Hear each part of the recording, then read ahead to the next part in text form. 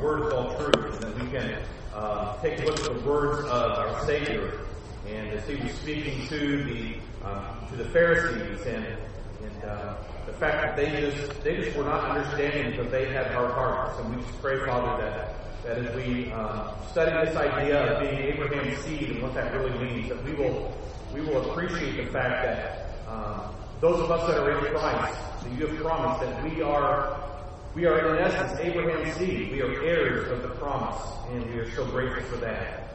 And we just pray that as we continue through this study, that we will come to know you better, that our goal will be to glorify you in all things, and that as we live our life, that we may do so that the world will see that we are different from the world, and that we have a hope that the world cannot offer. It's in Christ's name we pray. Amen.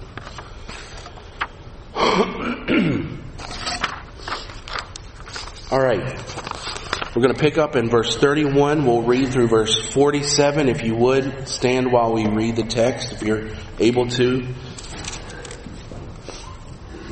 John chapter 8, beginning in verse 31.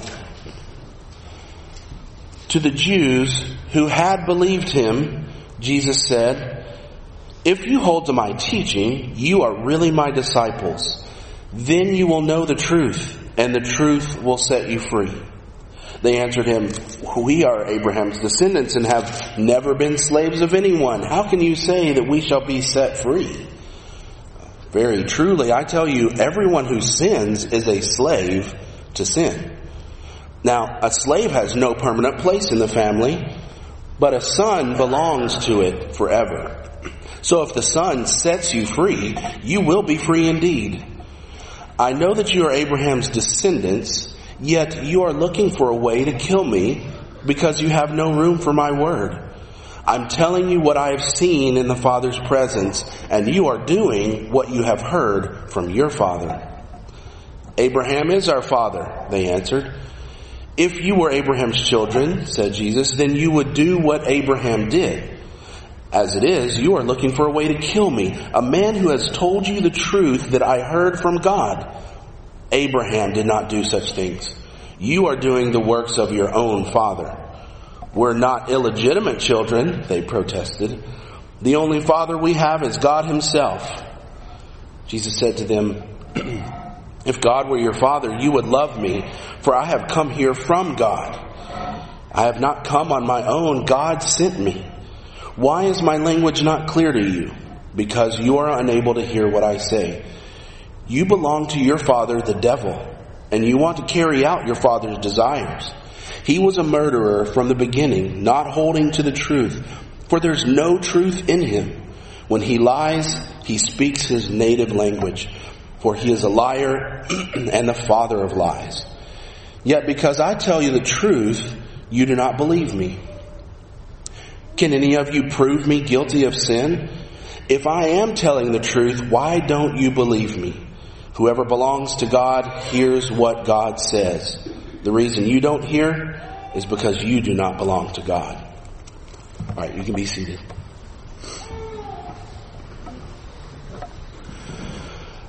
Okay, so what I'd like to do to kind of narrate through that is I want to see if as a group we can follow the line of reasoning that comes to the point where you don't belong to God, okay? So there's this back and forth, this dialogue. Let's see if we can follow the line of reasoning. So if you feel like you know what is said next and how it progresses this discussion, then just shout it out. So I'll prompt you with this. Verse 32, Jesus says, "You will know the truth, and the truth will set you free." So, what did the Jews say then? Well, free. We've never been slaves, right? What else?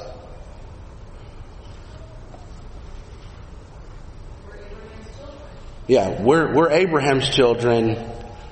We've never been slaves. Jesus then says what? How does he go to the next step in his argument?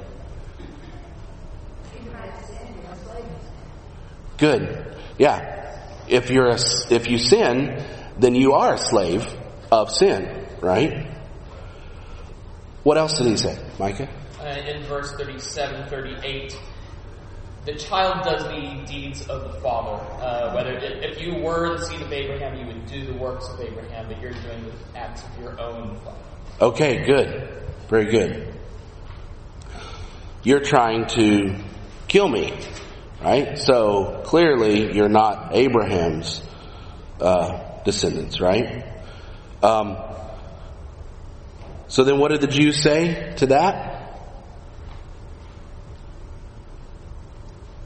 Go ahead, Micah. Abraham is our father, right? Okay. What does Jesus come back with?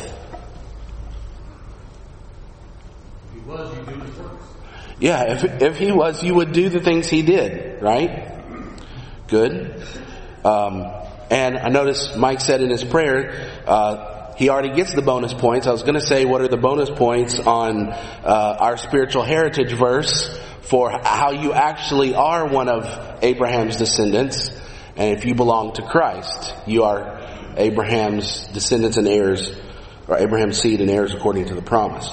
So, how did they then respond to the claim that Abraham isn't really their father? Yeah, Bob? Then God is our father. Right. They changed their claim here, right? Well, God's our father. Okay? So what's Jesus' reply to that?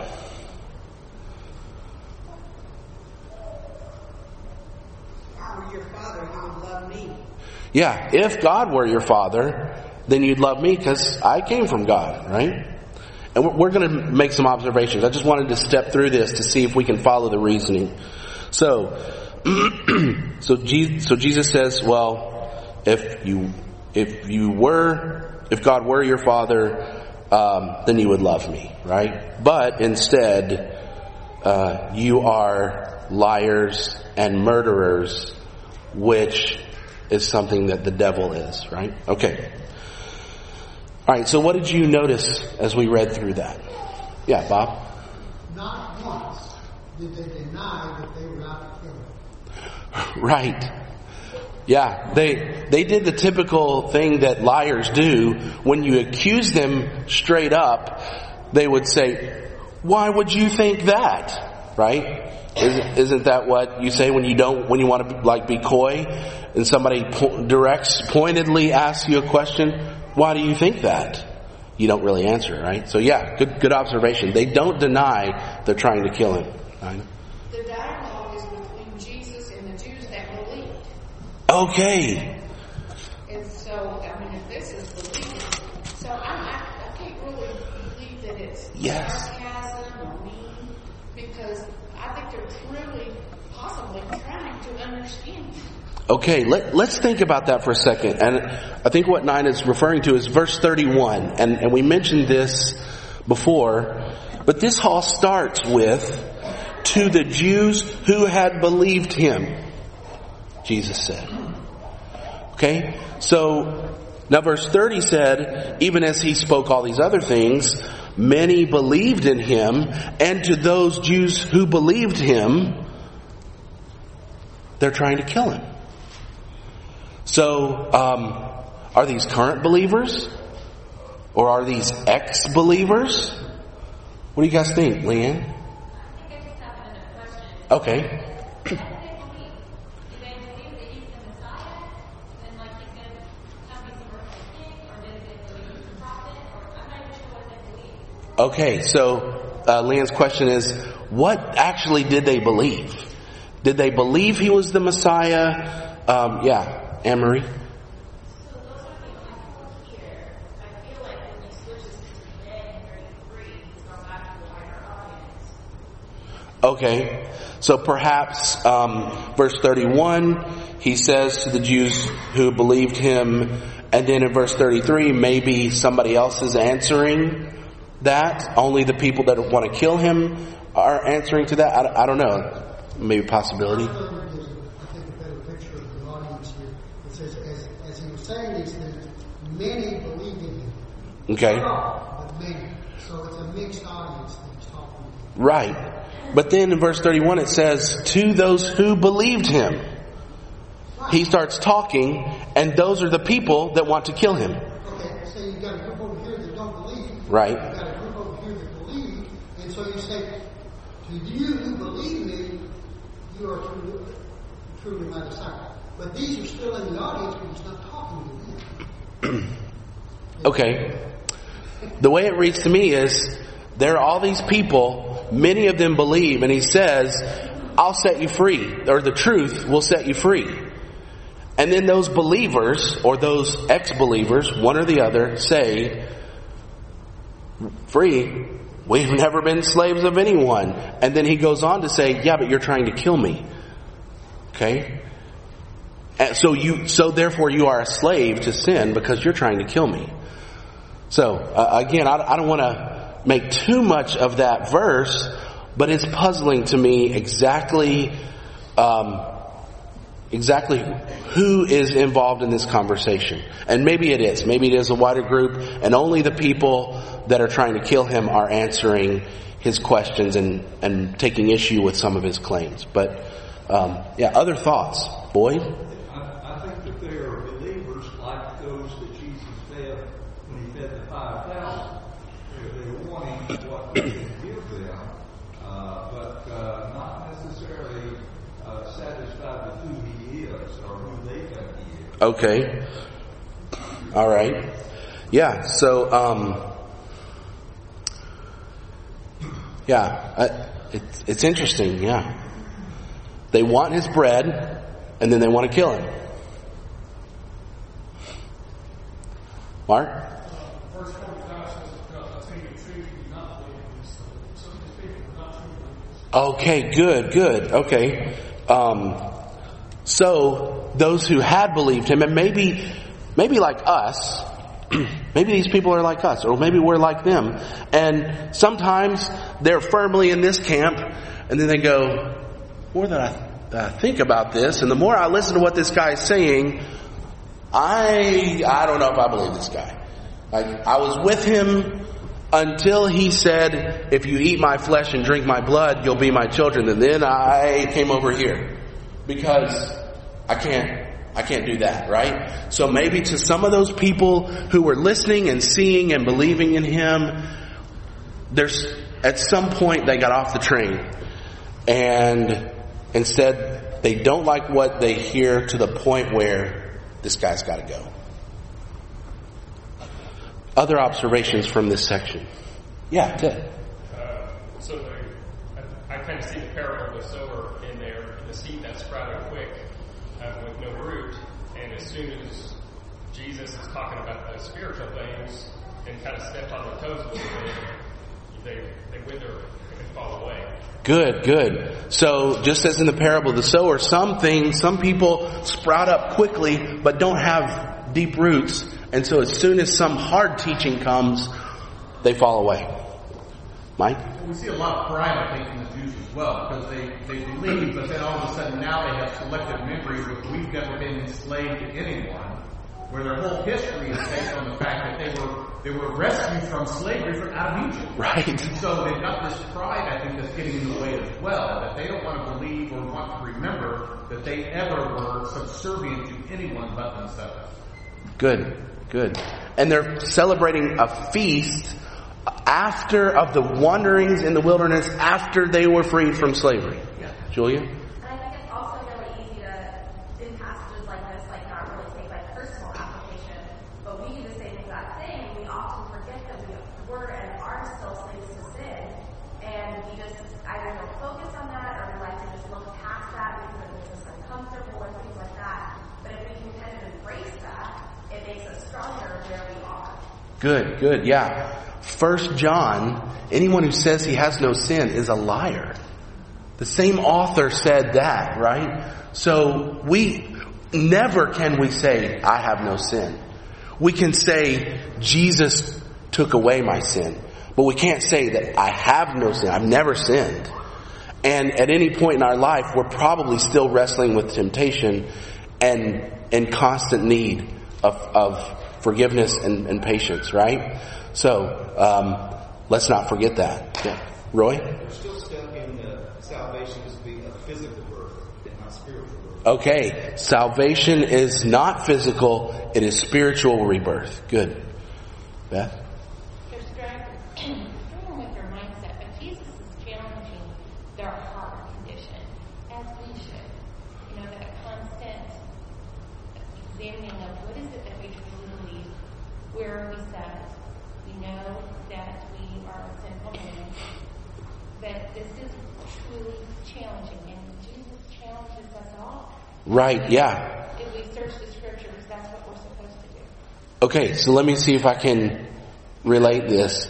So there's a mental side of our relationship with Christ, and there's a heart side. And certainly they overlap. But mentally we can believe that Jesus existed. We can mentally hear and even accept that he was sent from God.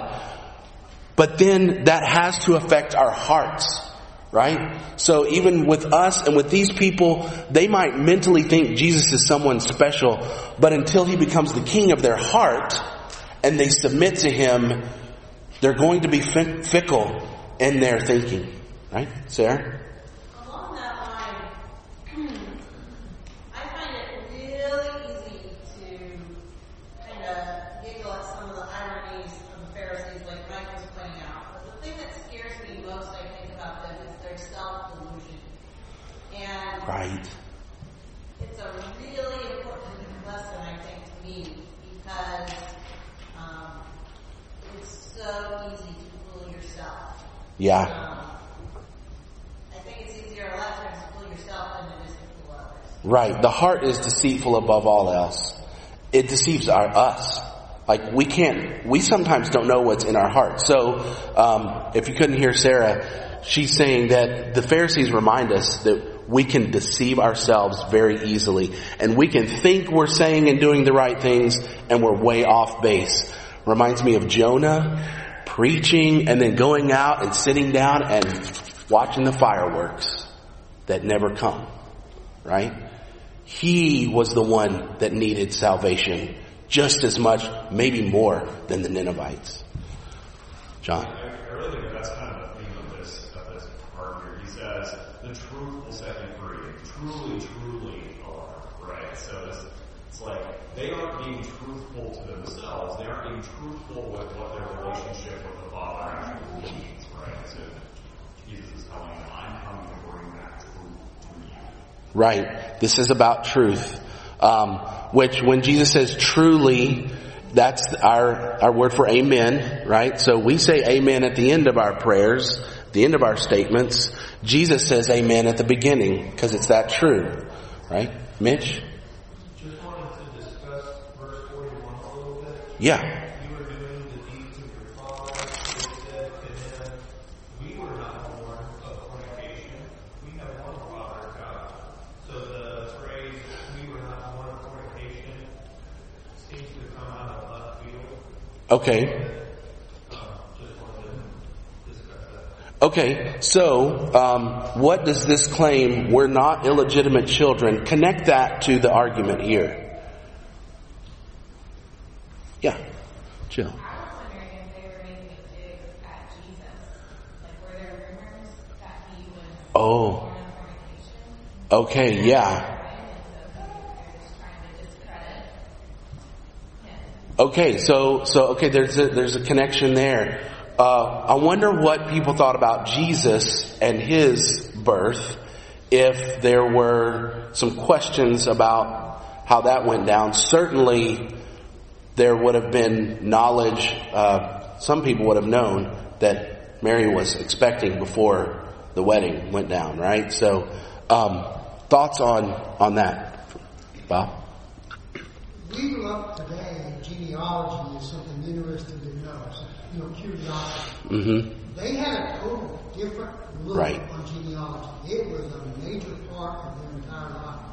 They needed to trace back exactly who their forefathers were, and it's all physical. They don't get any of the spiritual side of things. So they're thinking, Abraham our father. Abraham was from God, so God's our father. And so, just that fact alone says we don't have to know anything else. We don't have to do anything else. But just the fact that we were born of Abraham's seed, we're fine. We're okay. Right. And so they put a lot more stock in who their ancestors were than we do, right? And Jesus is challenging that by saying, I don't think you can claim Abraham as your father because he would never do the things that you're doing. So he can't be your father. And they come back with, well, we're not illegitimate children, right? Yeah, but in between those two, okay. He says, you are doing the works your father did. So he's calling him out for a father. Okay. And so that really is confusing them. You're saying Abraham is not our father, but you're saying you're doing the works of our father, so who is that? Right. Yeah. Good. So, Jesus is saying that they have a father, and I don't know when they're going to catch on or what point they did catch on to who he means by their father. I think I saw a hand over here at some point. Anyone over here want to make a statement? This is your chance. Micah? We've talked a little bit about what it means to believe, whether it's through acknowledging mentally that Jesus is Christ or through obedience and doing the works of the Father. But I'm challenged by verse 42 in response to this claim that they have a Father of God. If you were God were your Father, you would love me. Just tying in some of the heart issues and the fact that John says in 1 John, he who loves is born of God. So it's not just a mental recognition. It's not even obedience in and of itself. Right. It is love. It's the manifestation of your knowledge isn't there, right? You think you know God. You think you belong to God. You think God is your father, but you're not acting like one of his kids, right? Yeah, Bob? Actually, it tells them who their father is in verse 44. Right, yeah. And who is that? The devil. It's interesting to me. That's when I would have picked up the stones. It takes them another couple statements, but that was pretty harsh. Anne-Marie, do you have? Oh, sorry. Bob, and then John. Just briefly, he's built a point of it. This is, you and I talked this briefly after the last time. This is the ongoing sifting language and talk that Jesus uses. And when he says something about your father's the devil, that statement alone sifts hearts. Right. It makes somebody pick up a rock, and it makes some people look at the ground and say, I'm guilty. Right. So Bob is saying this is sifting language. The stuff that Jesus is saying here is going to divide the true believers and those who want to do what God's will is from those who are in it for glory of themselves. Glory for themselves. Other thoughts? Yeah, John, that's right.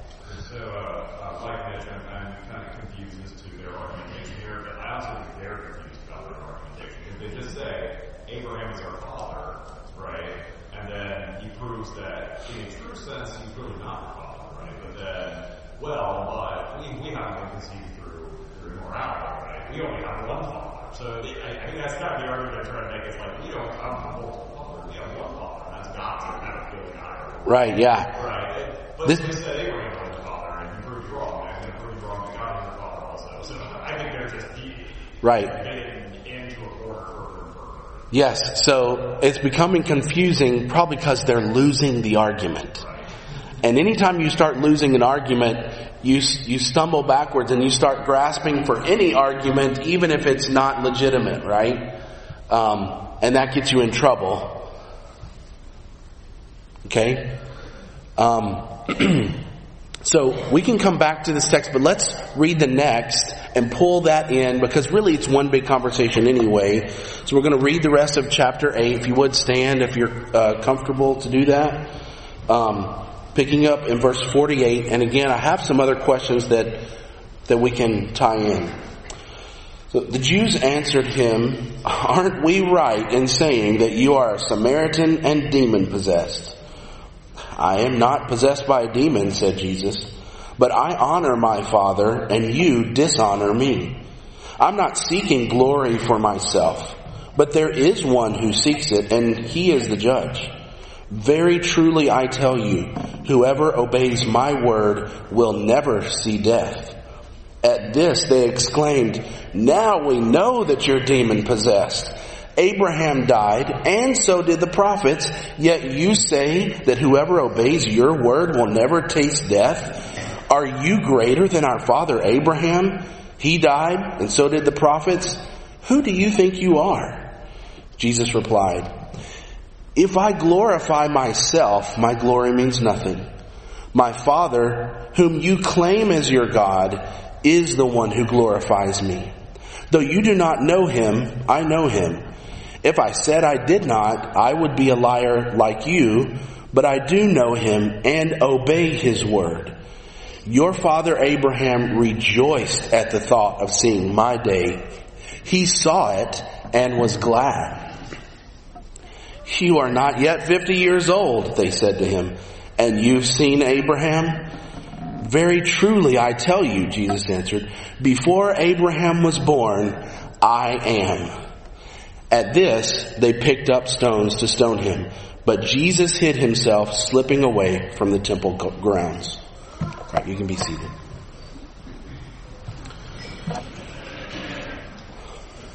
Okay, so further proof they're losing the argument. They go, "Oh, well, now we know you are a Samaritan and demon-possessed," right? I think this is the equivalent of red-headed stepchild. No offense, it's just a phrase. No offense to anyone with red hair or stepchild. But now they're saying, "Oh, so you are demon-possessed. You're a demon-possessed Samaritan." All right, so they're really losing the argument now. What did you notice? Bob? Well, if he was a Samaritan, why is he in Jerusalem? Good point, yeah. Because they wouldn't be there. Okay, yeah. Samaritans would not be welcomed there for sure. Good. What else did you notice, Beth? Jesus was effective in winnowing out their heart condition, and they made their choice as far as where their heart was going to be. Right. So the winnowing fork is in Jesus' hand, and he's separating them, sifting them. Mitch and then Dave. I love that he takes his argument a step deeper instead of stepping back and trying to elect them and pull them with him. It's like he's gone to the level.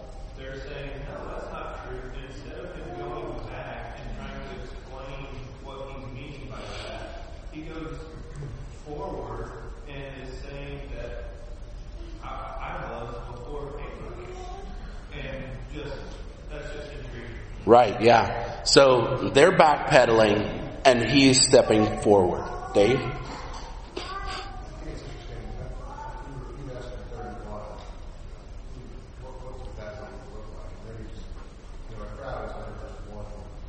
Right.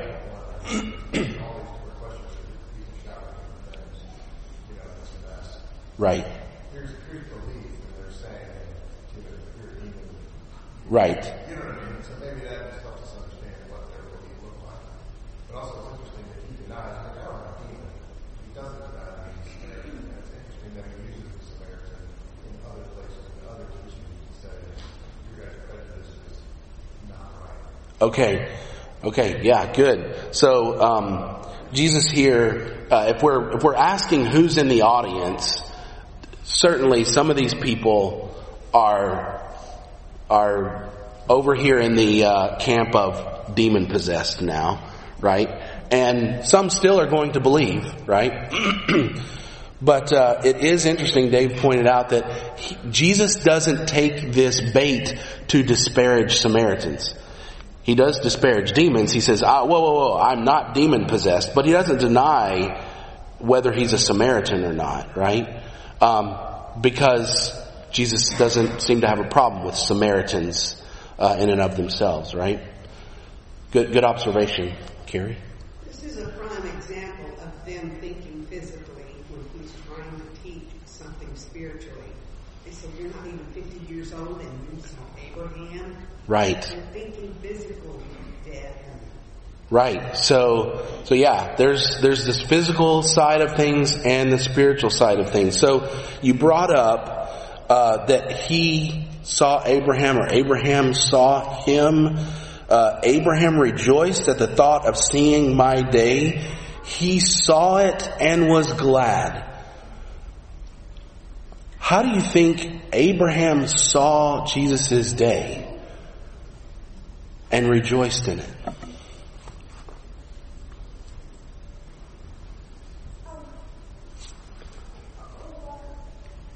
Tony? So either when the promise was made to him that Jesus observed that through him, or that he is still alive today, and Jesus saying, when I told him what was going to be going on, you're shortly in heaven, he was happy to see that. Okay, so Abraham was given the promise that through his seed all nations would be blessed, right? And Jesus was there when the promise was made to Abraham. And maybe, I don't know if your version reads differently, but it sounds like Abraham saw Jesus' day, right? Abraham rejoiced at the thought of seeing my day. He saw it and was glad. So it sounds to me like Abraham saw Jesus' day. Leah?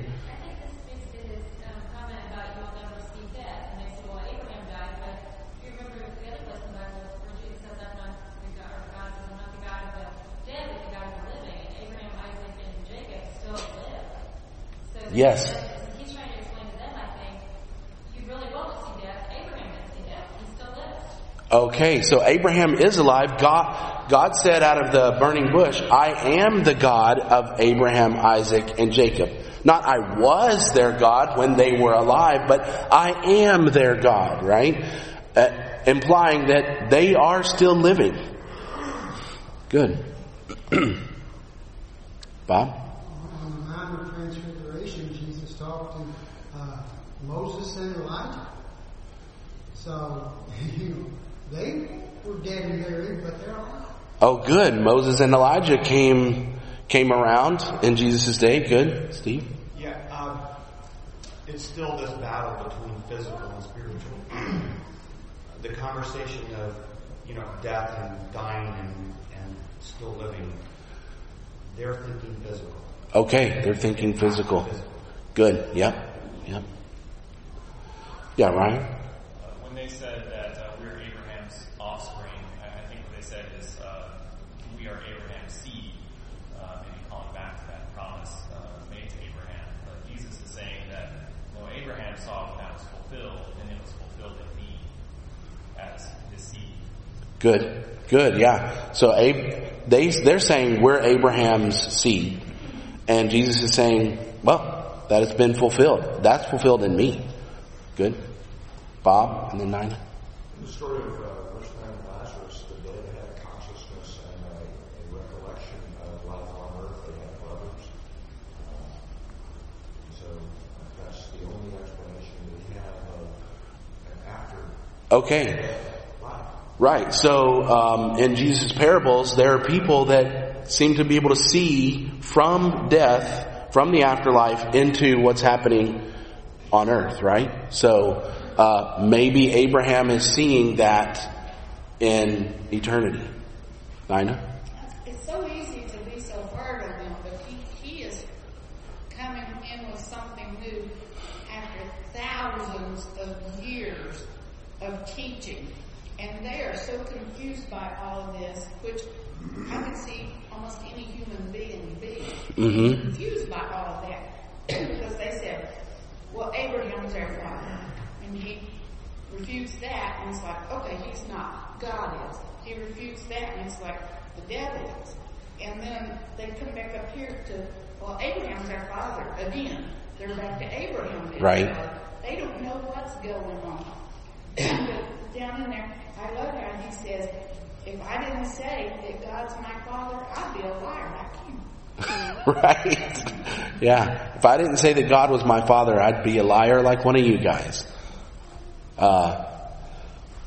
I'm glad Jesus said that and not me. Right? Ryan, were you going to say something? Okay. John? And just throughout all this, I just appreciate the weight of the message that Jesus is giving to them. Because, I think the Jews place a lot of importance on familial relations, right? Right. He's saying, look, you aren't really, in a real sense, part of Abraham's family or God's family, right? But even worse, you aren't, but I am. And the only way to get there is through me. I understand. Right. Right. Of the two of us, which one is acting more like Abraham and God? Right? Jesus says, well, I actually am doing the works of my Father.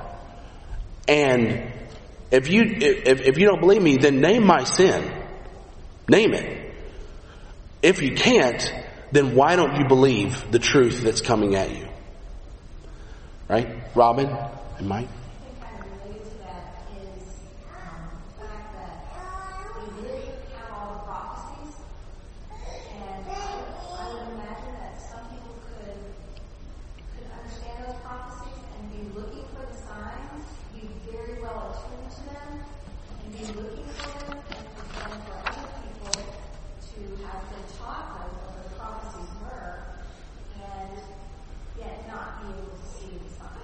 Right. Good. So the prophecies are there, and they still are struggling to see them. Let me jump in there before we get too far away from this question about how did Abraham see this. I think we've looked at this many times, but turn to Genesis 22 real quick. I think that's where. Genesis 22, Abraham's tested. God tells him to sacrifice Isaac. They go up to the place. Verse 9, when they reached the place God had told him about, Abraham built an altar there, arranged wood on it, had Isaac lay there. Then verse 10, he reached out his hand and took the knife to slay his son. But the angel of the Lord called out to him from heaven, Abraham, Abraham. Here I am, he replied. Do not lay a hand on the boy. Do not do anything to him. Now I know that you fear God because you have not withheld from me your son, your only son. Abraham looked up, and there in the thicket he saw a ram caught by its horns. He went over and took the ram and sacrificed it as a burnt offering instead of his son. So Abraham called that place, the Lord will provide. And that's the mountain the Lord provided on. This is total speculation, but who called out to Abraham? Jesus He was at that point. If nothing else, Abraham looked over and saw the lamb provided by God. And he rejoiced. Can you imagine how much he rejoiced at seeing that and not having to slay his own son? I don't know if that's what Jesus has in mind here, but John the Baptist said, behold the Lamb of God. Jesus is the Lamb of God that God provided himself. And Abraham saw that in his day and he rejoiced. Right? So, if I'm glad you brought that up, and I'll be honest with you, I do not understand Right. 100% of what's going on in the chapter. I really don't understand. But when he says that they're trying to kill him, I think, yeah, they kind of have to. Right? I mean, Okay. Isn't that the point of this whole thing? Right. We need to find a sacrifice that is able to take away all of our sins. Whether or not that's what they're doing, probably not. But at some level, yeah, they are seeking. Like, we got to kill him. Right. Yeah. Yeah. Very good. So they have to kill Jesus to fulfill God's plan. You'd have to do a lot of talking, Ryan, to convince me that they knew that they were doing that. But God knew, and God's working these, and Jesus working these plans, and Jesus is communicating in a way that is leading up to that. All right, I saw like 50 hands. Brent. Yes, sir. I just noticed that these people are obviously confused. Yeah. And you have Christ, who is God in flesh, and he can do anything. In fact, he could bring forth Abraham, and Abraham could say, this is the guy. And there's so many opportunities we think, well, why don't they do miracles today? But the thing is, God doesn't want someone who believes out of necessity. He wants someone who believes out of faith and believes or is seeking him.